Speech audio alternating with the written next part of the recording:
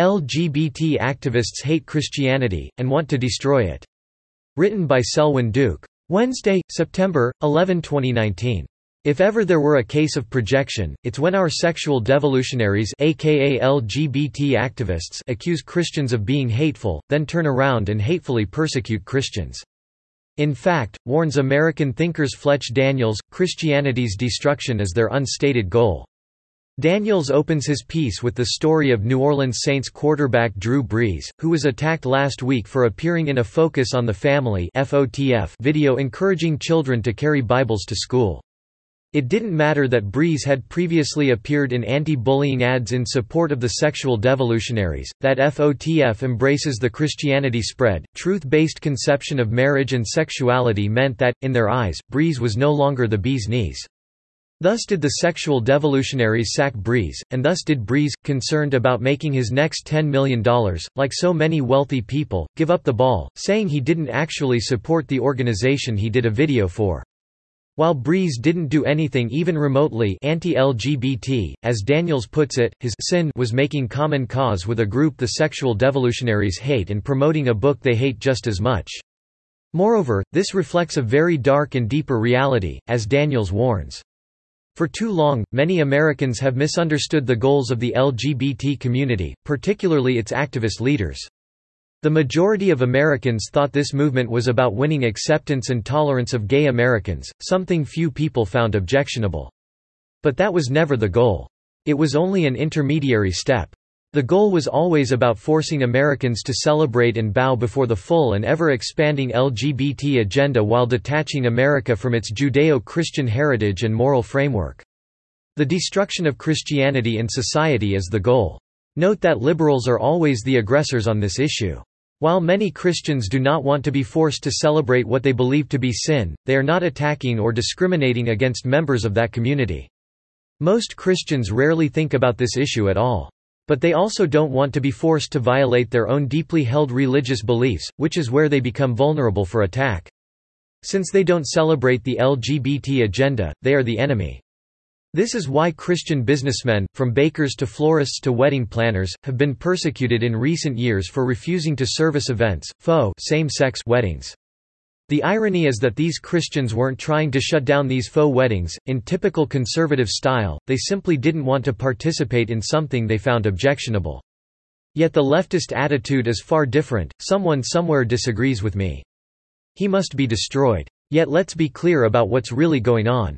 I know of a man who'll now admit that when he was a young secular hedonist dismissive of religion, he didn't know Protestantism from Catholicism from Zoroastrianism doctrinally speaking. He had a sky-high libido and sex was very important to him, however, and he did know this, if the religious nut jobs, as he put it, got their way, girls wouldn't be as generous with their bodies. Just as threatening a greedy man's money or a power-hungry politician's office can evoke his wrath, the sexual devolutionaries will seek to destroy anyone or anything that imperils their passions. Christianity does just that, too, with its model for human sexuality. Sex is a powerful force, and this really is a situation in which the sexual devolutionaries say, on some level, this universe isn't big enough for the two of us. Delving a bit deeper, when people have an affinity for a given sin, or as some today say, preference, they don't generally exclaim, "Hey, I'm evil and love it." Rather, they seek rationalizations, and don't want anyone shattering that bubble of self-delusion. Of course, Christianity does that, spectacularly, calling sin, sin, telling these people they're wrong in the true, absolute, unchanging sense, and that we'll all be judged for our actions.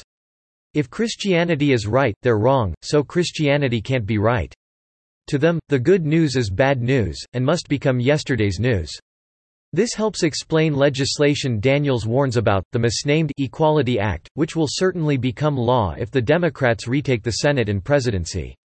Under it, explicitly, Christian institutions will be forced to service acts they find sinful or be driven out of business, writes Daniels, as he says it offers no religious exemption. Imagine Christian teachers being forced to teach and accept dozens of gender identifications in their classrooms within a Christian school. Daniels writes, providing an example. When and if this act goes into effect, an army of lawyers will immediately go into action to attack Bible-believing Christians, and stamp out faithful dissent. After all, it has long been known that perhaps the best way to destroy faith is to force people to behave wholly contrary to it. Once accomplished, a person's religion becomes a hollowed-out shell, devoid of substance and the capacity to enrich life and, having been rendered meaningless, may be discarded. Interestingly, the reason why Christians and conservatives are now experiencing intense intolerance isn't because of any distant Christian history of intolerance, but because of a recent history of tolerance. Tolerance of right and wrong, truth and error, virtue and evil, Christ and chaos, as then Monsignor Fulton J. Sheen wrote in 1931. Our country is not nearly so overrun with the bigoted as it is overrun with the broad-minded, or that was the case, at least, until modern leftists came along. I examined this in the 2013 essay The Acceptance Con, which may be the most important work I've ever written. Its main point is that tolerance leads to acceptance, then barring robust pushback to effective marketing, and then to the subordination of market competitors, whether what's tolerated is good or evil. And so it has come to pass that so tolerant, lukewarm Christians allowed the sexual devolutionary beast to escape the closet, and now find Christianity being shoved in there itself.